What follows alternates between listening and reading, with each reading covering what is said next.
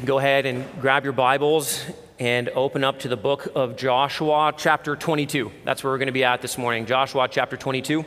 And it's really, really great to be back together again this morning, opening God's Word. And I've entitled this message this morning, Fighting for Unity. And there's some intentional irony in this title. It's kind of like saying that we're going to go to war to secure peace. Or maybe, let me make this a little more relevant. It's kind of like parents yelling at your kids to be quiet. It seems contradictory, but sometimes it's necessary. And all the parents said, amen, right?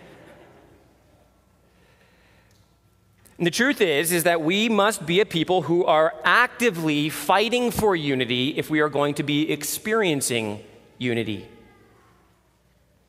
Why is that the case? Well, because if we do not fight for unity, we will not enjoy the rest that God intends for us to know and enjoy as the people of God.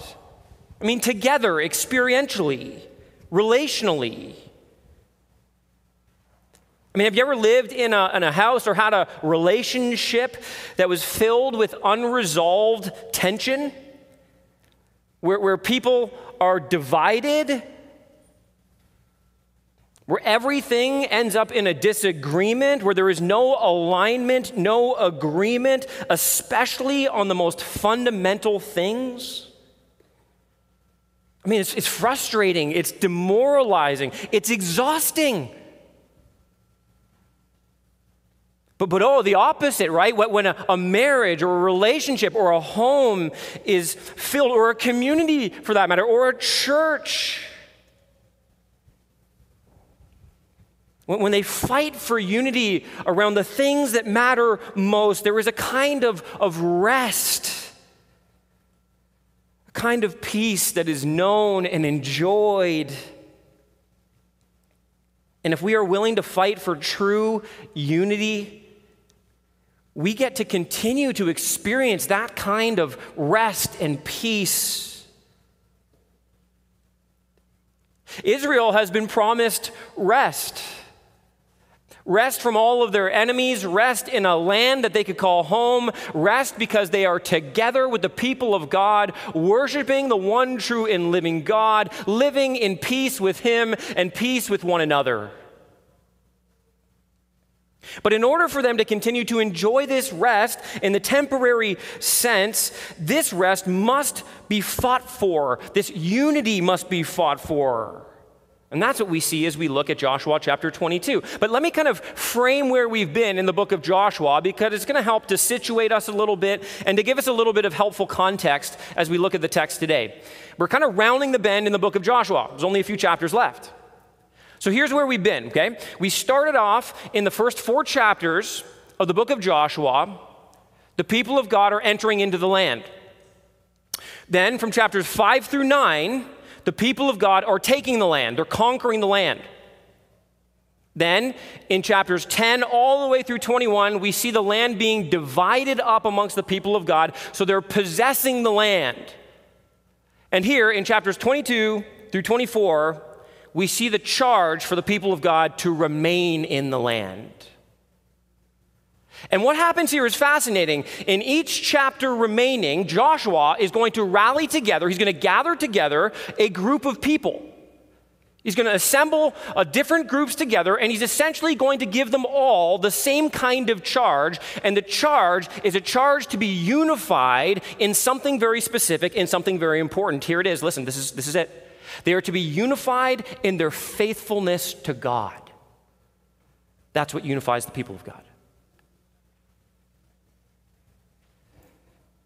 And so Joshua is going to charge the people of God to be faithful to him. And what unfolds in chapter 22 is this charge to be faithful, but then this really bizarre account, this bizarre narrative that, spoiler alert, almost ends up in a civil war. It's the opposite of unity. But through this account, we see God's people fighting for unity, and we are instructed on how we must do the same. So as we look at God's word this morning, here's what I want you to see. If we're going to fight for unity, we must first fight to promote the priority of devotion. We must fight to promote the priority of devotion. In verse 1, you can look at it with me. It says, at that time, Joshua summoned the Reubenites and the Gadites and the half-tribe of Manasseh, and he said to them, you have kept all that Moses, the servant of the Lord, commanded you, and have obeyed my voice in all that I have commanded you. You have not forsaken your brothers these many days, down to this day, but have been careful to keep the charge of the Lord your God. And now the Lord your God has given rest to your brothers as he promised them.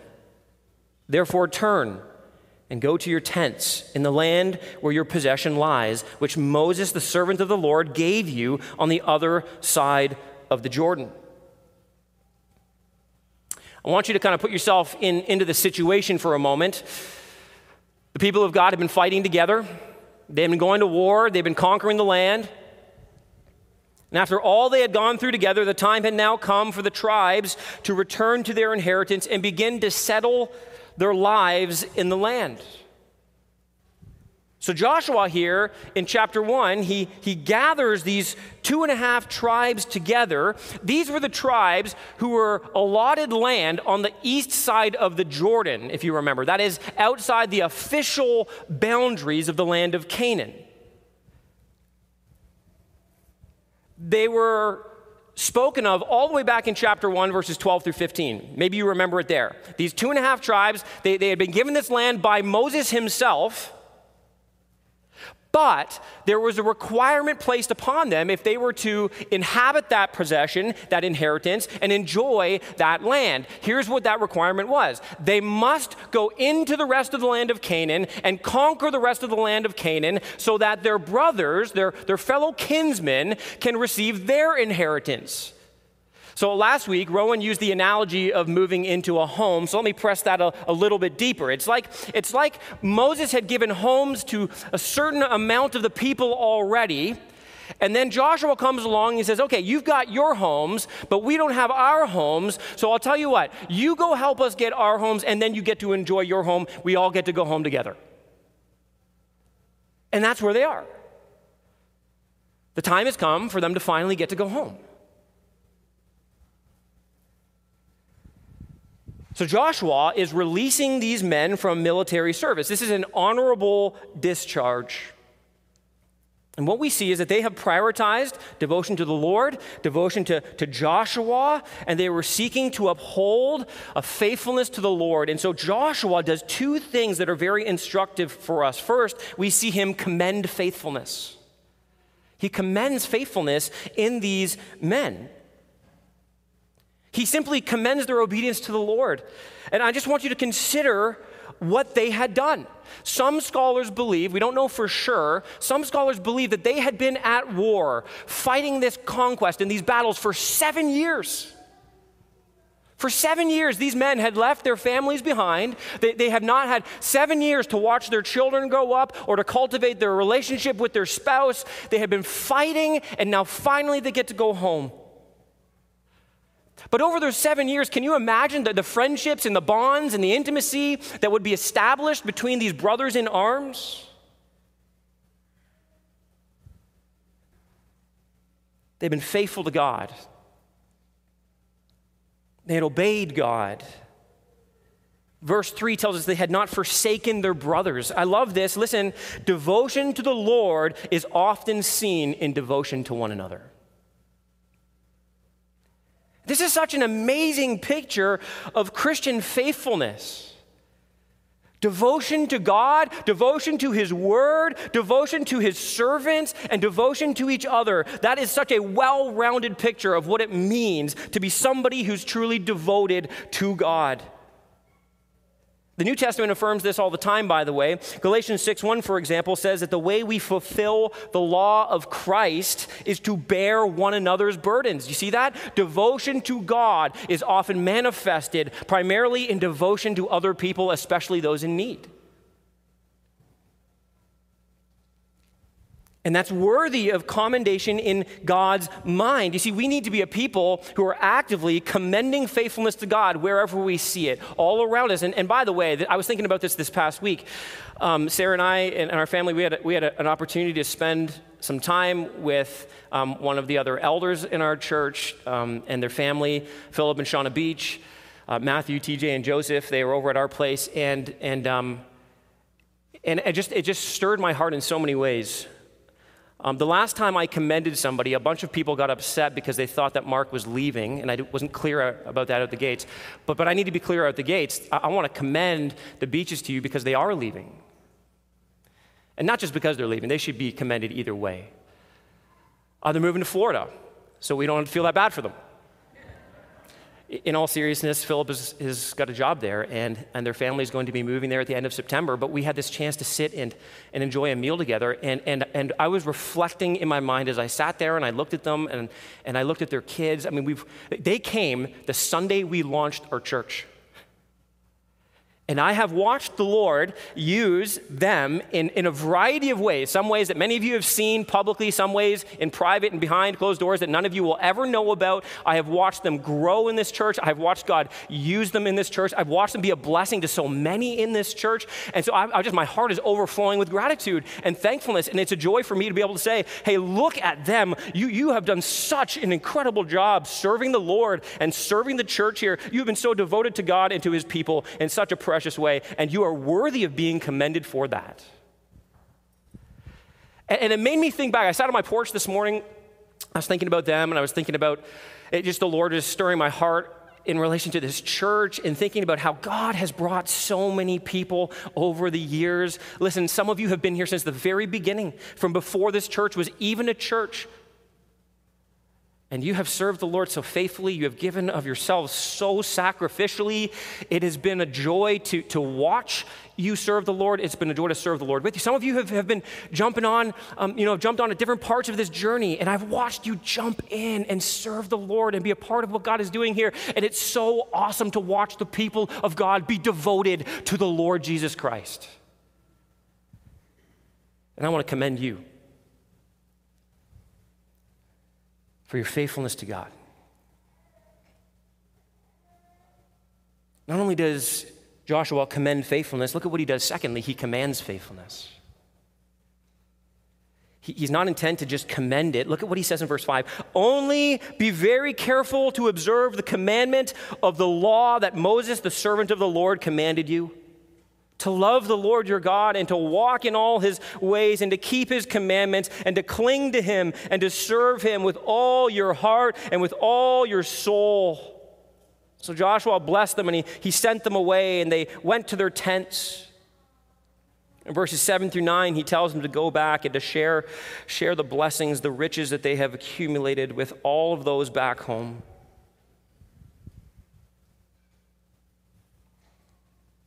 And I love this because Joshua's words in verse 5 are passionate. You can almost hear the passion flowing from his voice through the pen on paper right in front of us. He is so passionate about his own devotion to the Lord, and he's so passionate that the people of God will remain devoted to the Lord. He commends what they've already done, but he calls them to keep being faithful. And the words here, especially in verse 5, they capture really the heart of this chapter's message about faithfulness and loyalty to God, but they capture really the heartbeat of all of Scripture for God's people. I mean, these words sound so familiar, right? It's because this isn't the first time we've read them. They're all the way back in Deuteronomy chapter 4. They're all the way in Deuteronomy chapter 6 in the great Shema. The instruction parents were supposed to give to their children sounds exactly like this. They're already the very first chapter of the book of Joshua, and we see them throughout the pages of Scripture, both old and new, this calling, this commanding to be devoted to the Lord, faithfulness to him. This exhortation is really the heartbeat and the very essence of the first and greatest commandment, to love God passionately with every fiber of your being. And the verbs here in verse 5, they give us this comprehensive picture of what a proper relationship to God is supposed to include. Just listen to them again. Let me read. To love God, to walk in all his ways, to obey his commands, to cling to him, and to serve him. This is what it means to be devoted to God. And these are to be done, listen, not as a matter of external conformity, but with all your heart and your soul. This is what God commands us, church. And he has been faithful to us, amen? Let us therefore strive to be faithful to him. Unity is the result of our priority of devotion. That's where unity is forged, when we are together, committed and devoted to the Lord. For his glory, for his purposes, that's where we forge true and deep unity as the people of God. Next, if we're going to fight for unity, we must fight to protect the purity of worship.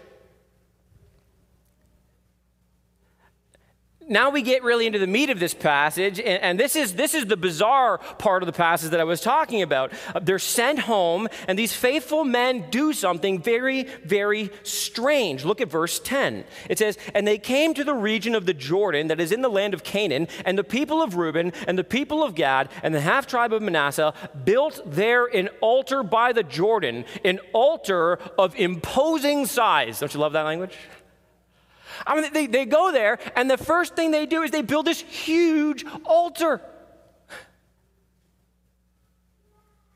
And here's why this is confusing, because the whole mission of conquest was about tearing down altars, not building them. And God had told them that there was only supposed to be one altar in one place, and that place was Jerusalem, and that altar would be in the tabernacle. This was not unclear. Just some of you are like, well, did they know about this? Like, it was maybe they're just confused. Maybe they forgot. In Deuteronomy chapter 12, verse 1 through 5, listen to these words. "These are the statutes and rules that you shall be careful to do in the land that the Lord, the God of your fathers, has given you to possess all the days that you live on the earth. You shall surely destroy all the places where the nations whom you shall dispossess serve their gods, on the high mountains and on the hills and under every green tree. You shall tear down their altars and dash in pieces their pillars and burn their Asherim with fire. You shall chop down the carved images of their gods and destroy their name out of that place. You shall not worship the Lord your God in that way. But," listen to verse 5, "you shall seek the place that the Lord your God will choose out of all your tribes to put his name and to make his habitation there. There you shall go."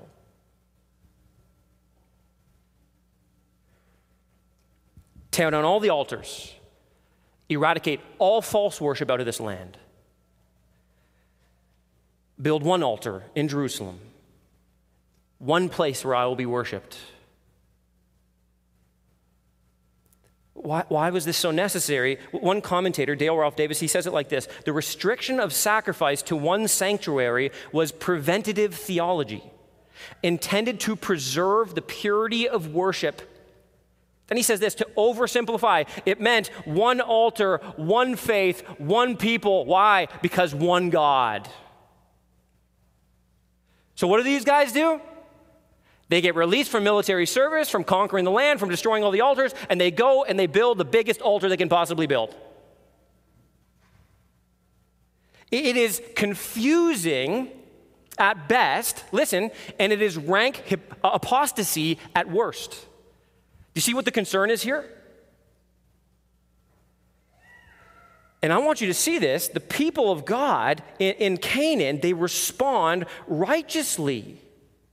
Look at verse 11 and 12. "And the people of Israel heard it said, Behold, the people of Reuben and the people of Gad and the half-tribe of Manasseh have built the altar at the frontier of the land of Canaan in the region about the Jordan on the side that belongs to the people of Israel. And when the people of Israel heard of it, the whole assembly of the people of Israel gathered at Shiloh to make war against them." They're ready to go to war. You're like, isn't this a bit of an overreaction? Well, we'll drop down for a second to verse 22. Listen to what the 2.5 tribes say when they're a little later when they're confronted with this. The mighty one, God the Lord, the mighty one, God the Lord, he knows, and let Israel itself know, if it was in rebellion or in breach of faith against the Lord, do not spare us this day.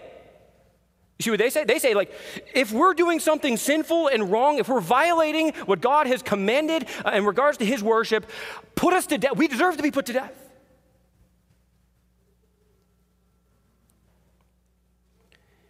The right reaction will be for you to come out against us in war, they say.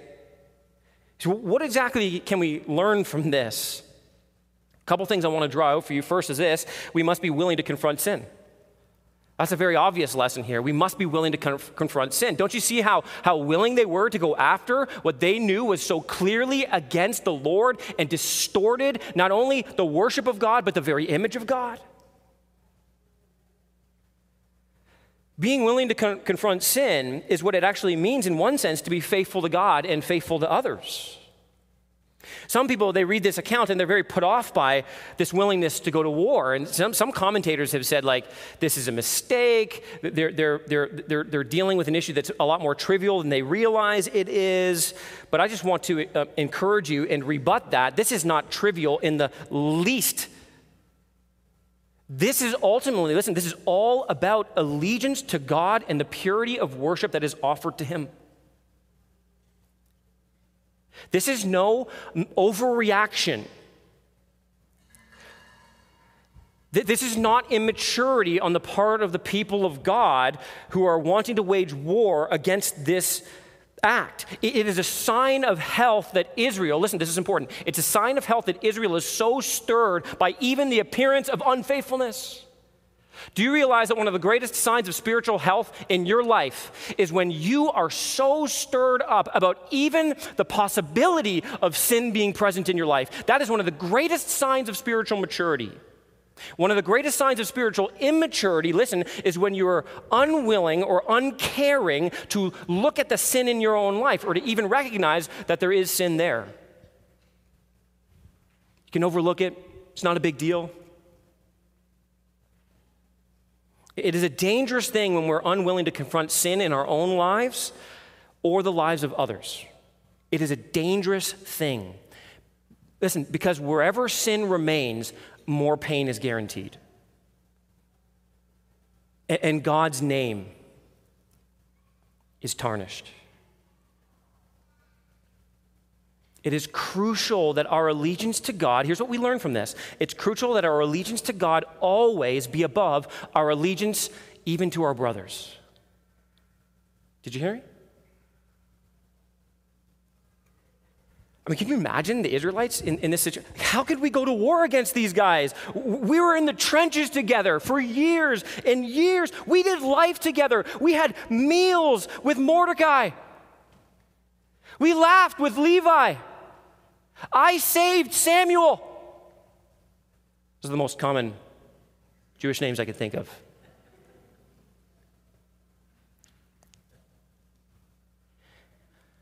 But you see, our faithfulness to God always, listen, our faithfulness to God always trumps our faithfulness to anyone else.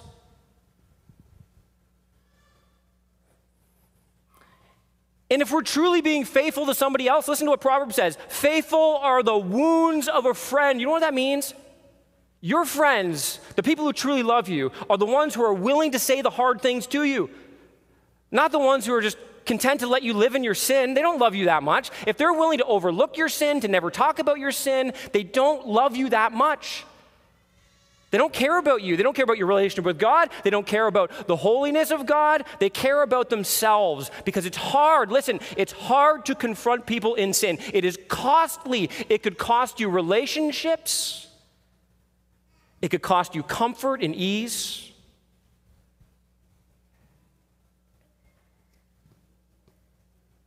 The New Testament has a whole process for this. Matthew chapter 18. where we are called to go to our brothers who are in sin. We're called to go to them, to bring their sin to light and hope and pray that they listen. And if they don't, then we ramp it up. We bring more people and more people to escalate the seriousness of sin and the impact that it has on the community of faith and the glory of God. You see, the New Testament cares deeply about these same things. And by the way, no one is off limits. No one is off limits. Because our allegiance is first to God. You remember the Apostle Paul in Galatians? You know what he said? This is so instructive. He said, if anyone else comes to you, if I or an angel from heaven come to you and preach a different gospel, let them be what? Accursed. It's pretty serious. Paul's like, look, if I come to you and I say something that is not the gospel, well, not only let me be rebuked, let me be accursed. And then Paul actually, he demonstrates this in his relationship with Peter. You can read about it in Galatians chapter 2. You know, Peter is showing partiality to Jewish believers in the early church, and he's minimizing the significance of the gospel. He's not living out the gospel towards the Gentiles the same way he's living it out towards the Jews, and he's an absolute hypocrite in this context. And Paul says, I opposed him to his face. Like, didn't he know who Peter was? This is Peter. Yeah, he knew who Peter was. But you want to know who his allegiance was to first?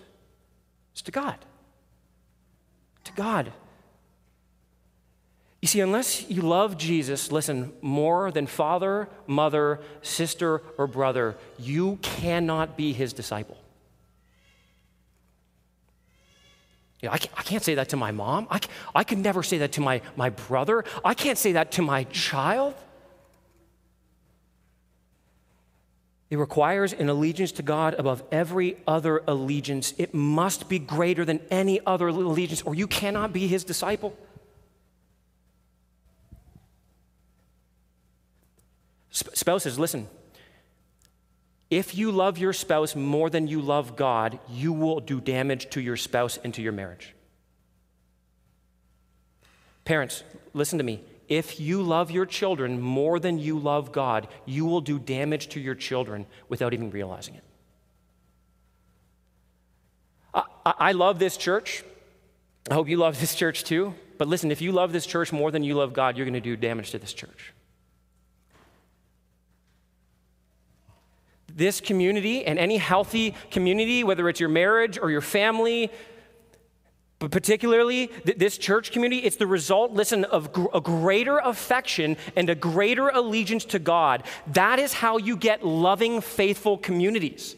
When you love God first and most, you love everyone else best and right. And that's how you get true unity. When we're willing to confront and be confronted, to tell the truth, even when it hurts, because we're willing to fight to protect the purity of worship. We believe God's glory, God's honor, God's praise is the priority. Let me just hasten to add this qualification. That does not mean we go looking for a fight. It doesn't mean that every sin is equally as bad as another sin. It doesn't mean that we elevate every doctrine or every truth to the level of primary importance. Be careful what hills you die on. You may wind up in a church of one. And I can promise you this, like, especially when it comes to doctrine and beliefs and truth, some of us are like, we're so rabid. We love the truth so much. We want to fight about every single truth, and we want to be right about every single truth, and we miss priority. We take secondary or tertiary doctrines, and we make them primary, and what we do in our zeal for the truth is we hurt people and don't help people, and we do damage to the body of Christ. I can promise you this. I bet if we sat down for coffee, you and I, maybe even over a couple coffees, it would maybe take that much, but I bet you would only take one. I bet you that I don't agree with any of you on everything. And the same goes for me, obviously. We are all in process. Not everything in God's word is equally as clear and equally important for us to agree upon. Be careful how you apply this passage. And by the way, be instructed on how they go about this process. There's this willingness to confront sin, but notice this, secondly, be eager to clarify sin. or confess when you're confronted. It's so wise what they do here in verse 13 and following. Then the people of Israel, they sent to the people of Reuben and the people of Gad and the half-tribe of Manasseh and the land of Gilead, Phinehas, the son of Eleazar the priest, and with him 10 chiefs, one from each of the tribal families of Israel, every one of them the head of a family among the clans of Israel. They sent a delegation that they want to find out the truth. And they came to the people of Reuben, the people of Gad, and the half-tribe of Manasseh and the land of Gilead. And they said to them, "Thus says the whole congregation of the Lord, what is this breach of faith that you have committed against the God of Israel in turning away this day from following the Lord by building yourselves an altar this day in rebellion against the Lord?" You see how they're thinking this through. "Have we not had enough of the sin at Peor?" Go back to the book of Numbers for that one. Their rebellion against God caused a plague that killed 24,000 people. By the way, a plague that Phinehas, here, the same priest, ended. From Peor, from which even yet we have not cleansed ourselves. I mean, it's still fresh, don't you remember? And for which there came a plague upon the congregation of the Lord, that you too must turn away this day from following the Lord. And if you too rebel against the Lord today, then tomorrow he will be angry with the whole congregation of Israel. You see what they're saying here? Your sin is going to impact us as well. He drives it even deeper. But now, if the land of your possession is unclean, pass over into the Lord's land where the Lord's tabernacle stands and take for yourself a possession among us. He's making it as easy as possible for them to repent. Don't you love that? Like if there's a problem with your land, if you're worried about some, come on over, we'll give you some of our land. Only do not rebel against the Lord or make us rebels by building for yourselves an altar other than the altar of the Lord our God.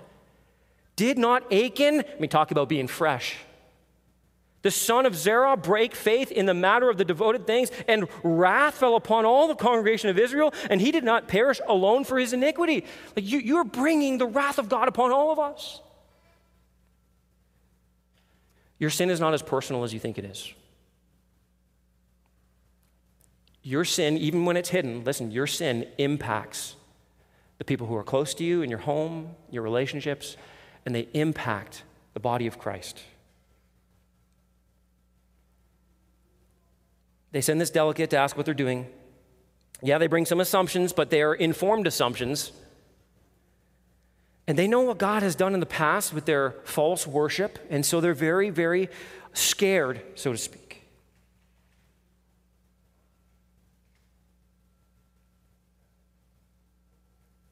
And they give them an opportunity now to clarify. They want clarity. They hope that there's clarity coming.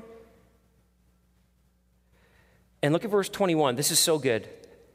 Some of us just need to take this point out here today. They confront the sin, listen, and then they listen. Some of us are good at assuming and confronting, but we're not very good at listening. In our zeal for the truth, we can end up doing more damage than good. But they listen here and listen to this explanation.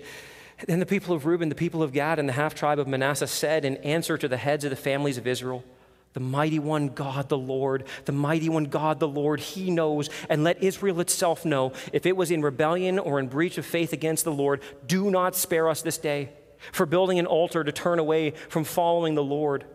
Or if we did so to offer burnt offerings or grain offerings or peace offerings on it, may the Lord himself take vengeance.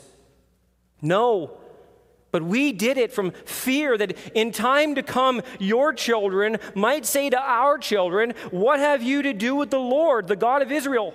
For the Lord has made the Jordan a boundary between us and you people of Reuben and people of Gad. You have no portion in the Lord, so your children might make our children cease to worship the Lord.' Therefore we said, 'Let us now build an altar, not for burnt offering, nor for sacrifice, but to be a witness between us and you, and between our generations after us, that we do perform the service of the Lord in his presence with our burnt offerings and sacrifices and peace offerings, so your children will not say to our children in time to come, you have no portion in the Lord.' And we thought, if this should be said to us or to our descendants in time to come, we should say, 'Behold, the copy of the altar of the Lord, which our fathers made, not for burnt offerings, nor for sacrifice, but to be a witness between us and you. Far be it from us that we should rebel against the Lord and turn away this day from following the Lord by building an altar for burnt offering, grain offering, or sacrifice, other than the altar of the Lord our God that stands before his tabernacle. It's so good. We're with you. We agree. We don't want to rebel against God. We love God. I mean, how often do we assume the worst of people and not believe the best? Sometimes we just need to ask and give people an opportunity to explain, and we need to show grace and patience and be willing to listen and hear. This wasn't an act of rebellion. This was an attempt to keep them faithful. We're going to use the altar. It was a reminder, a constant reminder. And the fear, don't you love this? Their fear is for their kids. You have to understand, the Jordan Valley is like this massive trench. It's almost like, it's not quite the Grand Canyon, but that's probably what it felt like back then. It's this huge chasm geographically. There's no bridges. And one day down the road, when your kids and our kids don't know the cost that went into securing the land and fighting together and worshiping the Lord together, when they don't know any of that by experience, maybe your kids will come to our kids and they'll see us outside of the boundary of the promised land and they'll say, "Who are you?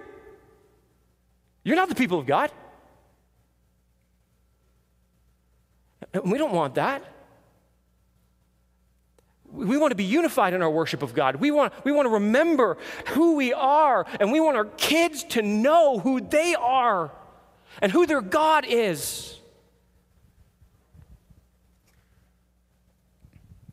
This altar is a reminder to us and to our kids to be faithful to Yahweh God.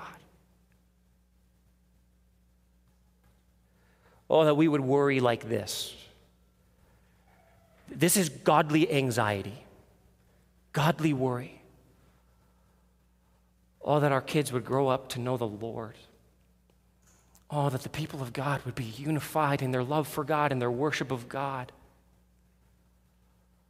I mean, parents, be instructed by this. Isn't this so great? This is the embodiment and the living out of Deuteronomy chapter 6. Oh, that we would teach our kids by instruction, by creative means to be faithful to God, that we would stick into their hearts the truth of the gospel and call them to live for God and for God alone. And parents, I just want to encourage you. I don't know where you're at in your discipleship of your kids. I don't know, if it's been a rough season or a good season. I don't know, if you feel like a failure. But can I just, look, wherever you've been, listen, clean slate today. Today, start afresh. Get after the task. If you're going strong in this, keep going. There's nothing more important. There's nothing more important. That's what you see here. Your greatest job is to raise a generation of kids who know and love the Lord God Almighty. Amen? Kids, listen, some of you here today, you're living in Christian homes, and you are blessed beyond measure. You don't even realize how much of a blessing it is to grow up with parents who love the Lord and are doing their best to instruct you in the ways of the Lord. And you need to know, kids, look at me, kids, all you kids, look right here, right here. I see your faces, and I know your parents, most of you. And I know how hard your parents are working to point you to Jesus. And here's what I want you to hear today. The reason your parents are doing that is because your faith must be your own and not your parents'. Because you have to choose, listen, you have to choose to follow Jesus for yourself. You have to choose. You have to believe that Jesus Christ is God, that he died for your sins. You must believe that you were worthy of being punished for your sin, but that God loved you so much, he came to rescue you. He died in your place and he rose from the grave, which means this, listen, it means he's stronger than sin and death. It means he's alive and he can give you true life. And so let me add my voice to the voice of your parents and hear me say this. Listen, out of love for you, out of God's love for you, repent of your sin and trust in Jesus for yourself. Today, follow Jesus. See what God will do in your life as you walk faithfully with him, your God.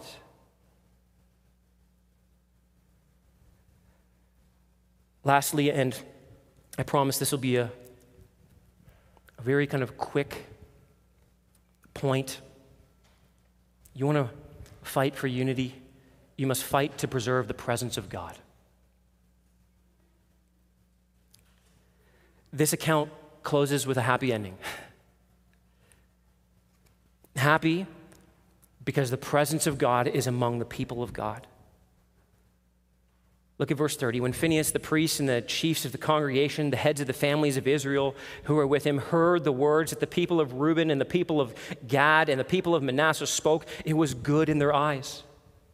And Phinehas, the son of Eleazar, the priest, said to the people of Reuben and the people of Gad and the people of Manasseh, today we know, here it is, listen, today we know that the Lord is in our midst, because you have not committed this breach of faith against the Lord. Now you have delivered the people of Israel from the hand of the Lord. Then Phinehas, the son of Eleazar, the priest, and the chiefs returned from the people of Reuben and the people of Gad in the land of Gilead to the land of Canaan, to the people of Israel, and they brought back word to them, and the report was good in the eyes of the people of Israel. And the people of Israel blessed God, and they spoke no more of making war against them to destroy the land where the people of Reuben and the people of Gad were settled. The people of Reuben and the people of Gad called the altar Witness. For, they said, it is a witness between us that the Lord is God.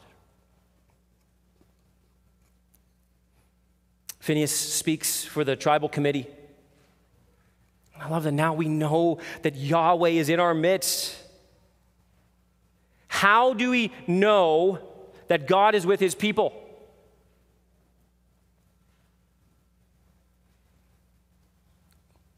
When they are all worshiping God. That's how you know.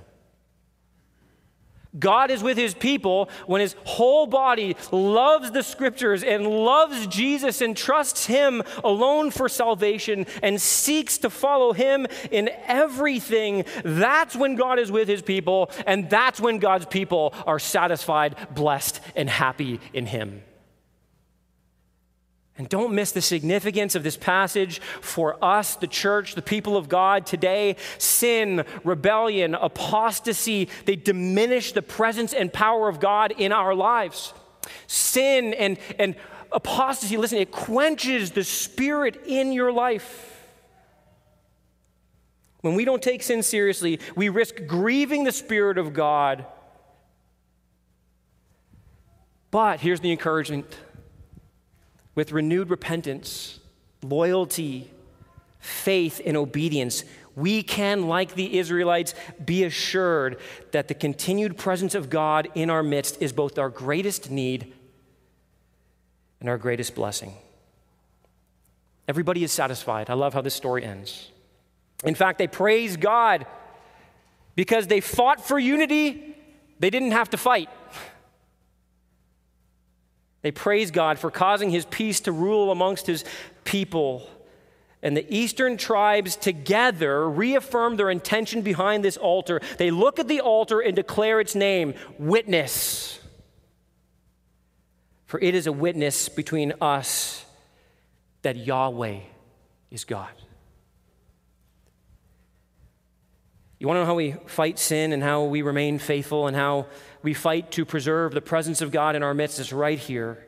The unifying rally cry of the nation of Israel was Yahweh is God, not Baal, not Molech, no other false god from the land of Canaan or anywhere else on the globe. Yahweh is God. And the unifying rallying cry of the church is drawn right out of this phrase. I want you to see this.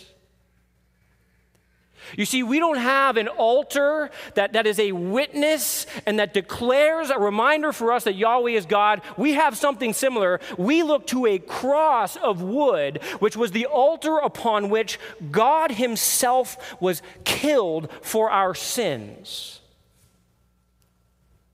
And the cross remains for the people of God a witness. And it declares for us, this is the banner of the church. This is the rally cry of the church, isn't it, church? Jesus Christ is Lord. That's what unifies us. And when we cling to that, when we believe that with all of our hearts, and when we live as if Jesus Christ is Lord to the glory of God the Father, listen, we will find unity as designed by God, as given by His grace, and intended to be known and enjoyed by us. Let's pray.